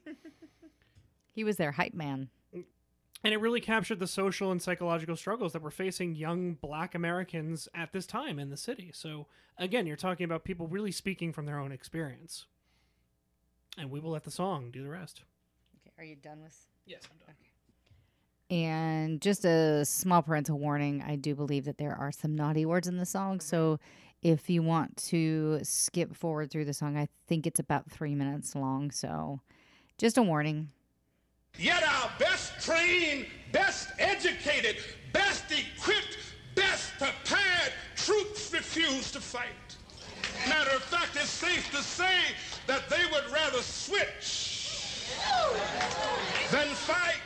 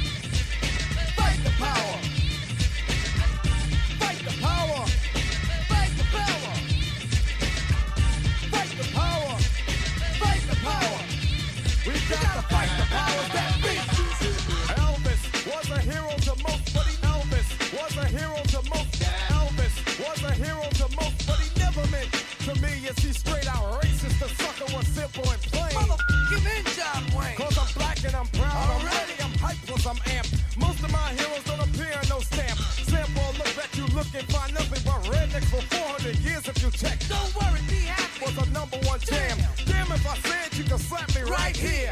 Get it? Let's get this party started right. Right on. Come on. What we got to say? Power to the people, no delay. Make everybody see. In order to fight the powers that be. Fight the power. Fight the power. Fight the power. Fight the power. We got to fight the powers that be.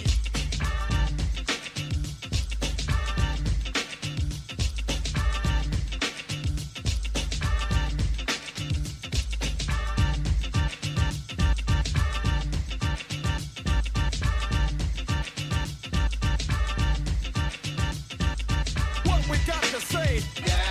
Fight the power. What we got to say? Fight the power. Come on. What we got to say? Fight the power. What we got to say? Fight the power. Come on. Yo, check this out, man. Okay, talk to me about the future of Public Enemy. The message still stands. Most of my heroes don't appear on a postage stamp. That Yeah. line is... Oh, yeah, no, but they got Adventure Time stamps, so that's good, right? They do? I'm pretty sure they do. Oh, I didn't know that. I don't actually know. I've never seen Adventure Time. I was just trying to figure out something that was like pop culture relevant. They might. I don't know. But yeah, I mean, it's about being underserved, underappreciated, not understood, underrepresented. You have to fight. You have to fight, and you have to keep fighting. And that is a message that I wish we didn't have to have. I wish there was no fighting. Unfortunately, we don't live in that world. We don't live in a society where you don't feel like you're marginalized. And I hate that. So the next thing we're going to talk about is something that we actually spoke about before, which is A Change Is Gonna Come by Sam Cooke.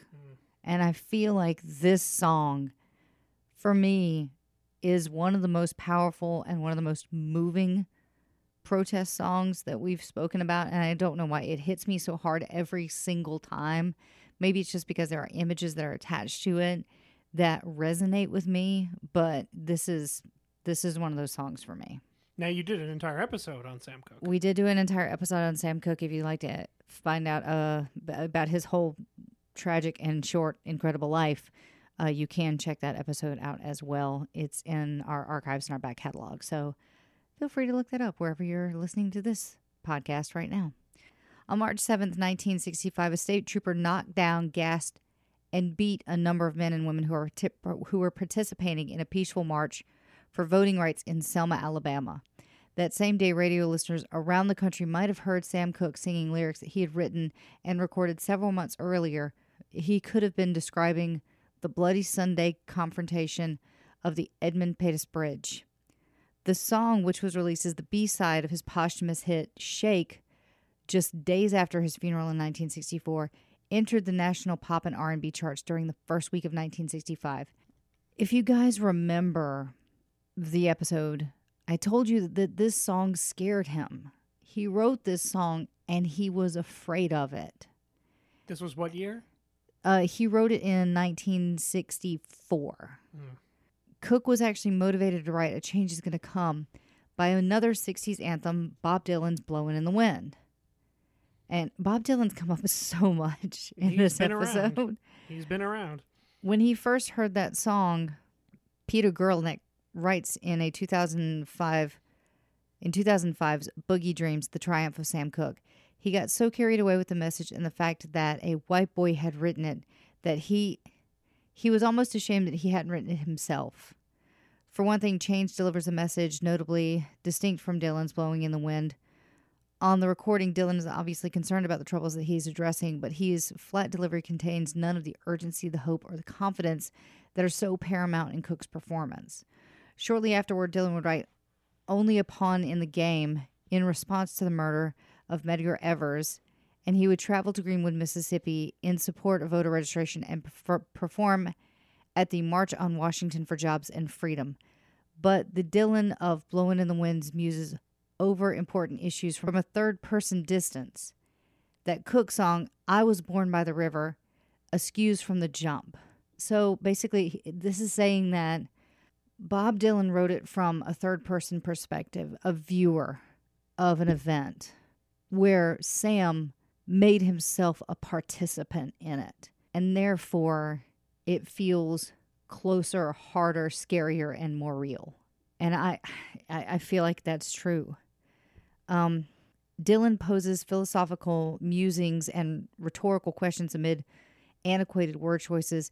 In the days of Ban the Bombs, he was going on about cannonballs, geological timeframes, those washed to the sea and the mountains, and Old Testament allusions blowing in the wind, intimates that the answers we crave are where they have always been and where, tragically, they will always remain. A change is going to come is unequivocal. Generation after generation has heard the promise of it, continuing to be a song of enormous impact, he says. We feel in some way or another that a change is going to come, and he found that lyric. It was the kind of hook that he had always looked for, the phrase that was both familiar but striking enough that it would have its own originality, and that makes it almost endlessly adaptable to whatever goal, whatever movement is of the moment. And I'm going to play that for you guys now, and if I'm crying by the end of it, I'm really sorry.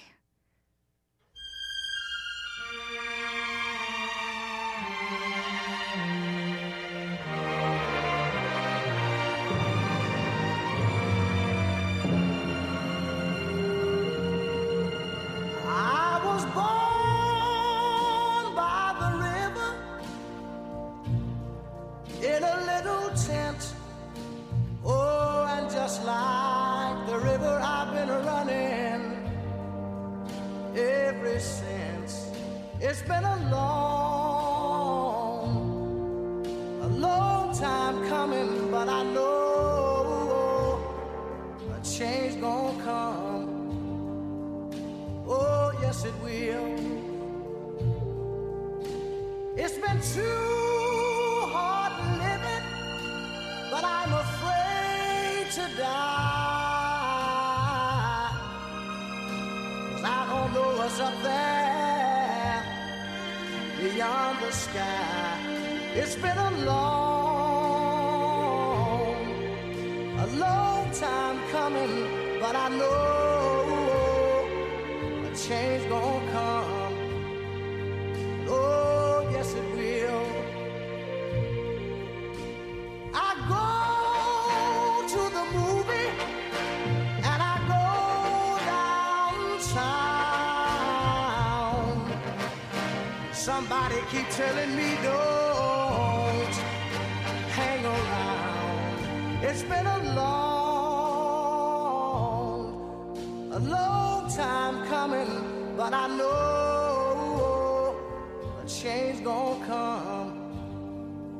Oh, yes it will. Then I go to my brother and I say, brother, help me please.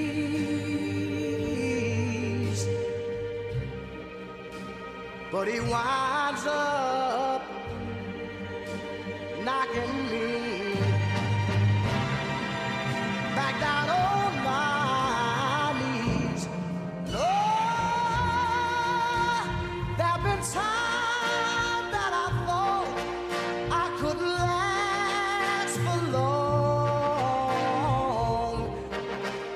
but now I think I'm able to carry on. It's been a long time coming, but I know change gonna come. Oh, yes it will.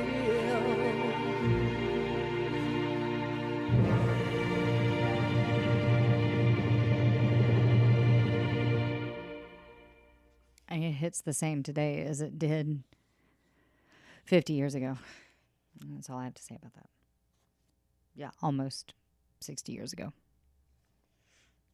So we're going to jump back to almost 100 years ago. Oh, jeez. Almost. It's 91 years ago. Yeah. To a song by Florence Reese called Which Side Are You On? And when we get to playing the song at the end of this, I'm actually going to play two versions. One is going to be Florence's version, and then the other version is by Pete Seeger.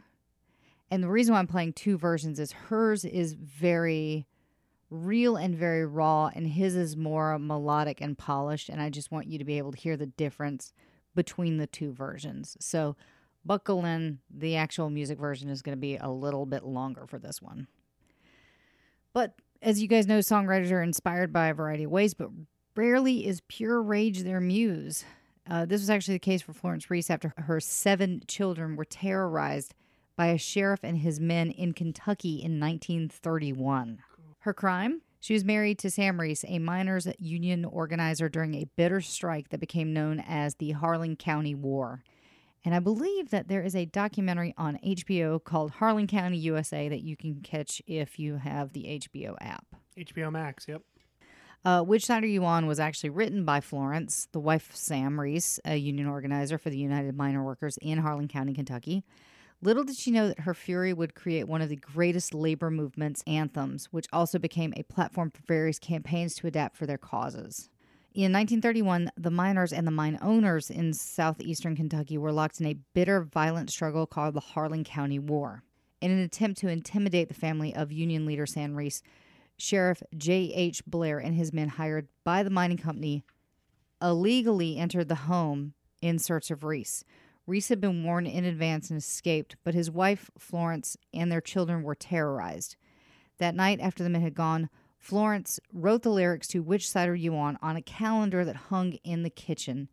She took the melody from a traditional Baptist hymn, Lay the Lily Low, or the traditional ballad Jack Morrow.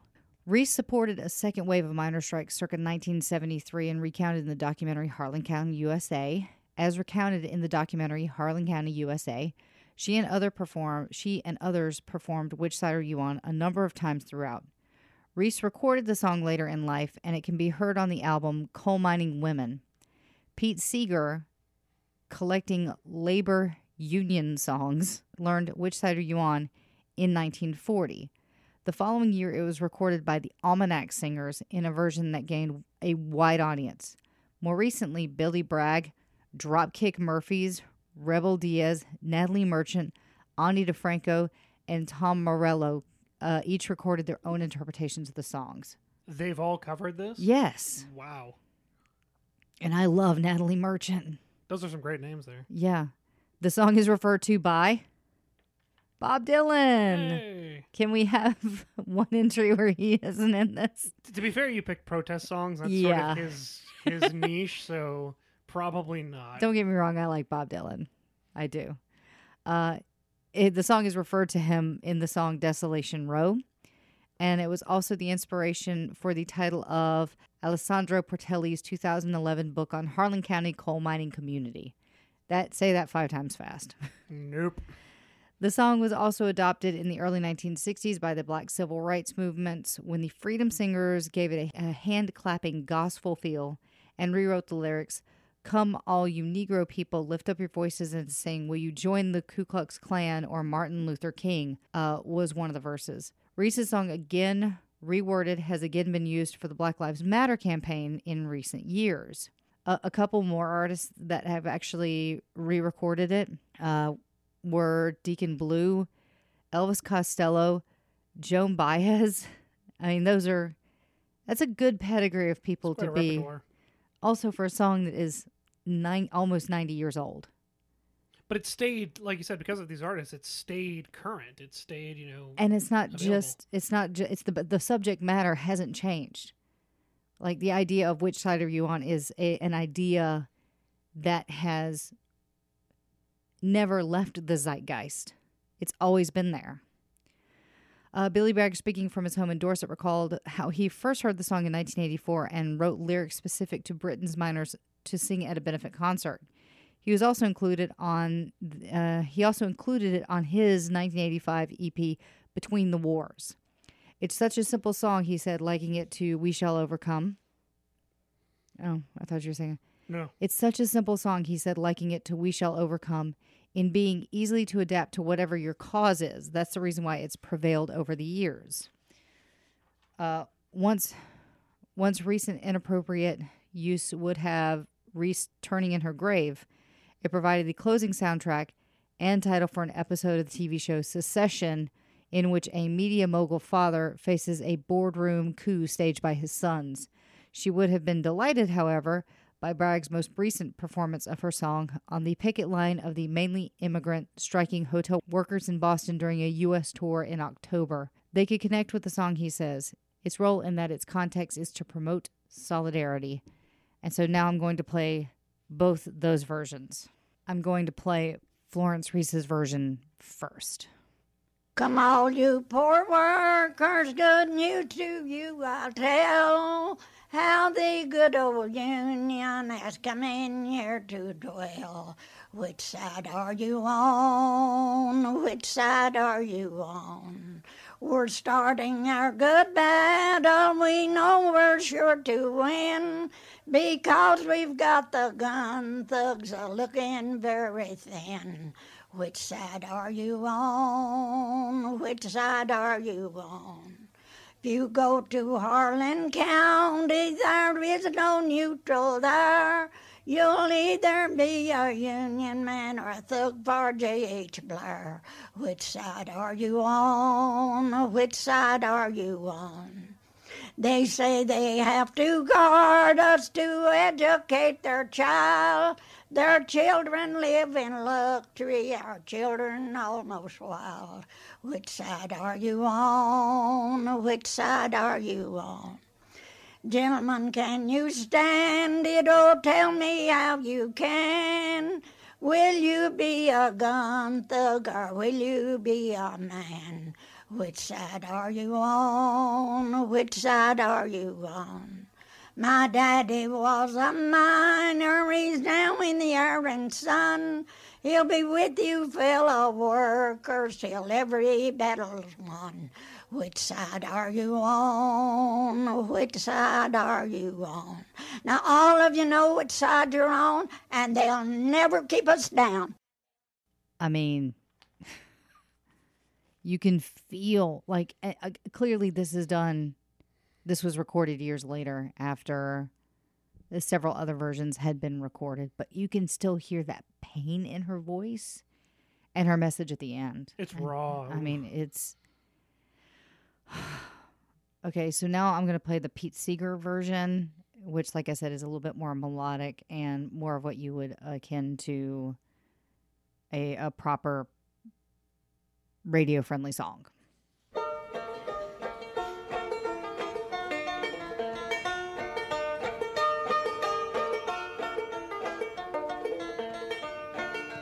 Which side are you on, boys? Which side are you on? Which side are you on, boys? Which side are you on? They say in Harlan County there are no neutrals there. You'll either be a Union man or a thug for J.H. Blair. Which side are you on, boys? Which side are you on? Tell me, which side are you on, boys? Which side are you on?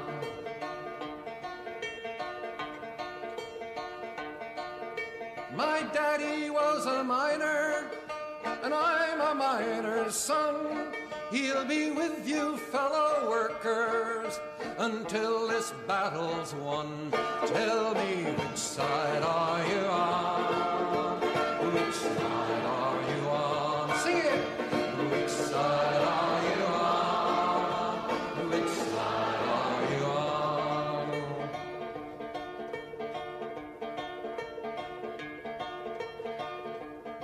Oh, workers, can you stand it? Tell me how you can.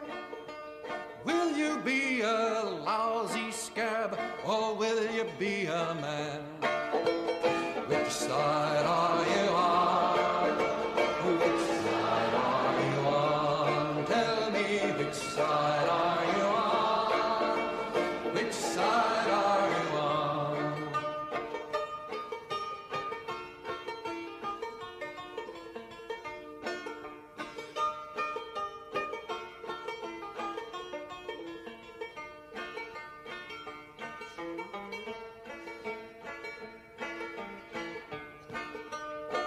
Come all of you good workers, good news to you I'll tell of how the good old Union has come in here to dwell. Tell me, which side are you on, boys? Which side are you on? Tell me, which side are you on, boys? Which side are you on?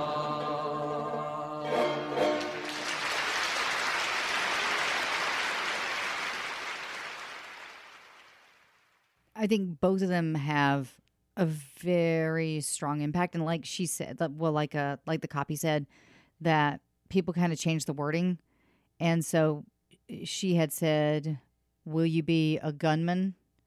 and he said, "Will you be a lousy scab or a man?" Yeah, that was clearly a miners' union anthem. Yeah, I think it's very, very impactful, very powerful, because it is a voice from a woman who has been terrorized. And it was literally written on a calendar. Like, what happened to her that night, I don't know. But what came out of it was a movement. And I think that's so important. Well, it's still going on today when you see what's happening with individuals like Breonna Taylor. Yeah. The no-knock warrant. Mm-hmm. And I think that up to this point, literally every song that we've listened to has got some present day equivalent, which is why these songs are so important to keep revisiting. Because yes, they are a message of pain and fear, but there's also a message of hope that maybe one day we can change. So we got two more that we're going to talk about. We've actually covered this particular song in the past. TJ's episode on Dolores O'Riordan did cover this song, but we're just going to cover it shortly in this episode. 3-year-old Jonathan Ball was killed when 2 bombs hidden under litter bins detonated on a busy street in March 1993. And then Tim Perry, age 12, died 5 days later. Dolores O'Riordan, who was on tour at the time, found herself deeply affected by this tragedy. I remember seeing one of the mothers on TV, and she was just devastated. She told Vox magazine in 1984. And I should say that this is about the Cranberries song, Zombie. I felt so sad for her, she said about the mother, that she carried him for 9 months, had been through all the morning sickness, the whole thing, and some prick, some airhead who thought he was making a point, did that. The singer was particularly offended that terrorists claimed to have carried out these acts in the name of Ireland. The IRA are not me. I am not the IRA, she said. The Cranberries are not the IRA. My family are not. When it said that it's not me, it's not my family, that's what I'm saying. It's not Ireland. It's some idiots living in the past. I picked up the electric guitar, and then I kicked in distortion on the chords, and I said to Berg, which is the drummer, maybe you could beat the drums pretty hard, she told Team Rock last year. Even though it was written on an acoustic, it became a bit of a rocker. The heavier sound was the right thing for the song, said guitarist Noel Hogan. If it was soft, it wouldn't have that impact, he told Holland Face Culture in 2012. This was a new direction for us, and it would stand out on set because of that. Dolores' lyrics received some criticism at the time, people calling her naive and accusing her of taking sides in a conflict that she didn't understand. I don't care whether it's Protestant or Catholic. I care about the fact that innocent people were harmed, she told Vox, and that's what promoted me to write the song. It was nothing to do with writing a song about it because I'm Irish. You know, I never thought I'd write something like that in a million years. I used to think I'd get in trouble. Instead, the song became an anthem for innocents trapped by other people's violence. In the 1990s, O'Riordan would regularly dedicate it to the citizens of Bosnia and Rwanda, and her message applies equally to the recent attacks in Manchester, Paris, Egypt, just to name 3. It doesn't name terrorist groups or organizations, she told the enemy in 1994. It doesn't take sides. It's a human song. To me, the whole thing is very confusing, but if these adults have a problem with these other adults, well, go and fight them. Have a bit of balls at least, you know?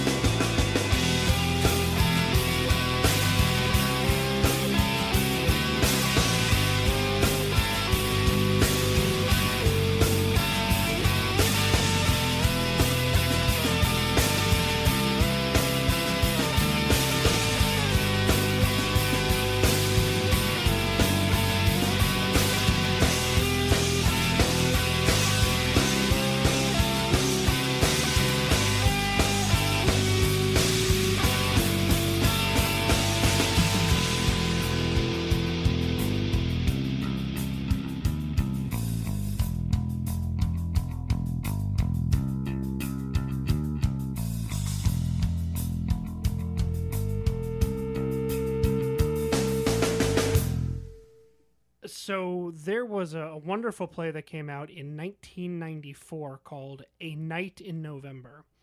And it's done as a one-man show, and it's the perspective of a Protestant dole clerk, clearly working for the government in Ireland. And he is about his experience and the discrimination he feels as a Protestant in Northern Ireland. And it actually all culminates with a bombing. And it's his take on what that is like. But it's interesting because I will never forget the opening scene of this play. The lights come up, and he's going to work. And the first thing he does, he walks out to his car, and he looks under it. And that just resonated with me when you were mentioning the sort of backstory of this song, is that it's a world we don't know. It's something that I think a lot of people have been sheltered from, and this performance really brought that into the light, and I think it's very reflective of what this song is about. I agree. I mean, we don't have that particular fear of holding a religious belief that might be against a people's. We have that religious freedom here. And we don't live in fear of having to check our cars for bombs. We don't live in that constant fear of thinking, where are all the exits? Well, at least we didn't until, Aurora happened. Yeah. Of having to know where the exits are, having to have that fear. We're getting there. Yeah. I laugh, but I laugh so I don't cry. And I think it was very naive of someone to say that, you shouldn't write a song that you don't know anything about. Well, she felt something in that moment, and she deserves to own that sadness. She deserves to put her feelings out like that. These songs were born of tragedy, of these moments in time in which they were directly affected by something, going all the way from Strange Fruit to Which Side Are You On to A Change Is Gonna Come. Things happened to these people that made them sit down and put pen to paper and then their voice to tape. And they made their mark and they made their moment. And that's why we still go back to them almost 100 years later in some cases. For the final one, I'm going to talk about the one that is the most recent in our catalog of protest songs, which is Kendrick Lamar's All Right, which is from 2015. And I think I'm going to say some words in this little intro for the song that probably still resonate now, which is in the lead up to the March 2015 release of Kendrick Lamar's landmark album To Pimp a Butterfly. The United States was suffering a period of serious civil unrest. That has not changed. In November 2014, the decision to not indict the police officers who fatally shot Michael Brown ignited protests and riots across the country. Same as George Floyd. It's almost identical. Yeah. That same month, 12-year-old Tamir Rice was shot and killed by police after being spotted holding a toy gun. The Black Lives Matter movement was gaining momentum daily, and on the release of To Pimp, the song All Right, with its plea for hope through solidarity and resilience, was adopted by supporters of the cause. All Right rapidly became a bona fide anthem, one of the best protest songs of its era, demonstrating the importance that social media plays in spreading the word. Video footage from the protesters gleefully shouting Kendrick's refrain of "We're gonna be all right" was shared around the world, underlying the influence of the music that it still has on politics. I'm going to play that song for you now. And guys, I just wanted to give another language warning in front of this song because it does have some naughty words. So if you have little ones in the car, skip forward 3 minutes and 14 seconds. All's my life I has to fight, nigga. All's my life hard times like, yeah. Bad trips like, yeah. Nazareth, I'm fucked up, homie, you fucked up. But if God got us, then we gon' be alright. Nigga, we gon' be alright. Nigga, we gon' be alright. We gon' be alright. Do you hear me? Do you feel me? We gon' be alright. Nigga, we gon' be alright.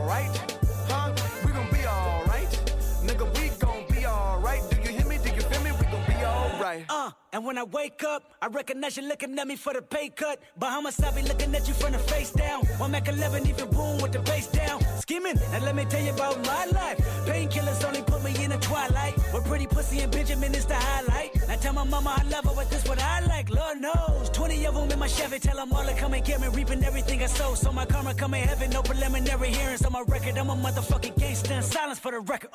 Tell the world I know it's too late. Boys and girls, I think I've gone great. Trying to side my faces all day. Won't you please believe when I say, when you know we've been hurt, been down before. Nigga, when our pride was low, looking at the world like, where do we go? Nigga, and we hate po-po, when the killer's dead in the street for sure. Nigga, I'm at the preacher's door. My knees getting weak and my gun might blow, but we gon' be alright. Nigga, we gon' be alright. Nigga, we gon' be alright. We gon' be alright. Do you hear me? Do you feel me? We gon' be alright. Nigga, we gon' be alright. Huh? We gon' be alright.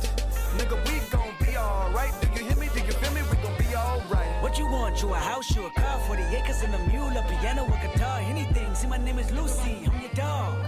Motherfucker, you can live at the mall. I can see the evil, I can tell it. I know it's illegal, I don't think about it. I deposit every other zero, thinking of my partner. Put the candy, painting on a Rico, digging in my pocket. Ain't a profit big enough to feed you every day. My logic, get another dollar just to keep you in the presence of your Chico. I don't talk about it, be about it. Every day I sequel. If I got it, then you know you got it. Heaven, I can reach you. Pet dog, my dog, that's all. Big back and chat, I trap the back for y'all. I rap, I black on tracks, so rest assured. My rights, my wrongs, I right till I'm right with God. When you know we've been hurt, been down before. Nigga, when our pride was low, looking at the world like, where do we go? Nigga, and we hate po-po, when the killer's dead in the street for sure. Nigga, I'm at the preacher's door. My knees getting weak and my gun might blow, but we gon' be alright. Nigga, we gon' be alright. Nigga, we gon' be alright. We gon' be alright. Do you hear me? Do you feel me? We gon' be alright. Nigga, we gon' be alright. Huh? We gon' be alright. Nigga, we gon' be alright. Do you hear me? Do you feel me? We gon' be alright. I keep my head up high, I cross my heart and hope to die. Loving me is complicated, too afraid of life changes. I'm alright in your favor, dark nights and my prayers. So with that, we're going to close out the show. I think that we have nailed down arguably some of the best protest songs that have been recorded over the last 95 years. We know that we miss some. We can't cover all of them in a 2-hour podcast, but please connect with us on social media. Let us know some of your favorite songs. Let us know what songs affect you the most. We love to hear you. I will give out our social stuff, and you should be able to see it in the show notes, I believe. And a message to basically the world. You guys, right now we're living in an unprecedented time of pandemic, shortages, civil unrest, uncertainties. People are unemployed. People are living in fear. We don't have any answers. But all I can say is, guys, keep fighting. Always keep fighting. If you feel inclined to do so, please go out on the streets, march, protest. It is our God-given right. It is in the Constitution. We are allowed to do that. But I do ask that you guys please wear a mask. Please be as safe as possible. Please social distance. But guys, change is affected by people speaking together. And this is our moment that we can actually affect a change in the world for the better, where every one of us will finally be equal with each other. And I get so upset when I say this, because I feel like it's not fair that we don't have the respect for our fellow man that we should be having. And I feel like this is our time where we can be better. We can make that change. So please, guys, never stop fighting. I'm sorry, I had to step away from the mic because I was getting very upset. But guys, please keep fighting. Please don't ever stop fighting. That is how things change, and that is how we become better as a society. And with that, guys, I say goodbye to you, and I'm just going to give our social stuff. Please check us out next week, where we talk about benefit concerts and from the past. And I really appreciate you guys checking this episode out. Please make sure to check us out next week, where our topic is going to be benefit concerts. It's going to be led by Mr. Hickey right here. And if you guys want to reach out and talk to us, you can do so on our socials. If you would like to donate any money, which is totally voluntary, guys, I know this is a very rough time for everyone. But if you have an extra buck or two, you can give it to our Patreon at patreon.com/rockandrollheaven. You could find us on Twitter at rockandrolllt. Our Instagram is rockandrollheavenlt. Our Facebook, rockandrollheavenpod. Still not saying our website. And you can email us at rockandrollheavenlt@gmail.com. Also, please check out the other awesome podcasts on the Pantheon Network at rockandrollarchaeology.com and the Pantheon Network. Thank you guys so much for checking us out, and please keep rocking in the free world. Goodbye.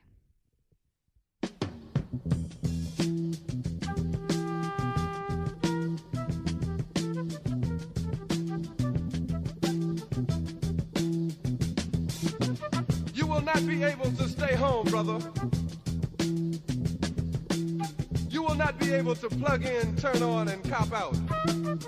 You will not be able to lose yourself on Skag and skip out for beer during commercials, because the revolution will not be televised.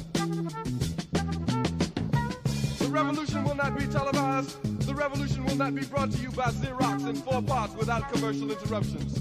The revolution will not show you pictures of Nixon blowing a bugle and leading a charge by John Mitchell, General Abrams, and Spyro Agnew to eat hog maws confiscated from a Harlem sanctuary. The revolution will not be televised.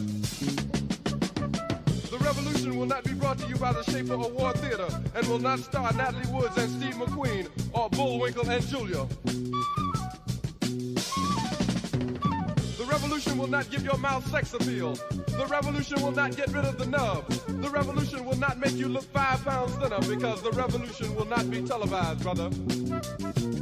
There will be no pictures of you and Willie Mae pushing that shopping cart down the block on the dead run, or trying to slide that color TV into a stolen ambulance. NBC will not be able to predict the winner at 8:32 on report from 29 districts. The revolution will not be televised. There will be no pictures of pigs shooting down brothers on the instant replay. There will be no pictures of pigs shooting down brothers on the instant replay. There will be no pictures of Whitney Young being run out of Harlem on a rail with a brand new process. There will be no slow motion or still lights of Roy Wilkins strolling through Watts in a red, black, and green liberation jumpsuit that he has been saving for just the proper occasion. Green Acres, Beverly Hillbillies, and Hooterville Junction will no longer be so damn relevant, and women will not care if Dick finally got down with Jane on Search for Tomorrow, because black people will be in the street looking for a brighter day. The revolution will not be televised. There will be no highlights on the 11 o'clock news and no pictures of Harry armed women liberationists and Jackie Onassis blowing her nose. The theme song will not be written by Jim Webb or Francis Scott Key, nor sung by Glenn Campbell, Tom Jones, Johnny Cash, Engelbert Humperdinck, or The Rare Earth. The revolution will not be televised. The revolution will not be right back after a message about a white tornado, white lightning, or white people. You will not have to worry about a dove in your bedroom, the tiger in your tank, or the giant in your toilet bowl. The revolution will not go better with Coke. The revolution will not fight germs that may cause bad breath. The revolution will put you in the driver's seat. The revolution will not be televised, will not be televised, will not be televised, will not be televised. The revolution will be no rerun, brothers. The revolution will be live.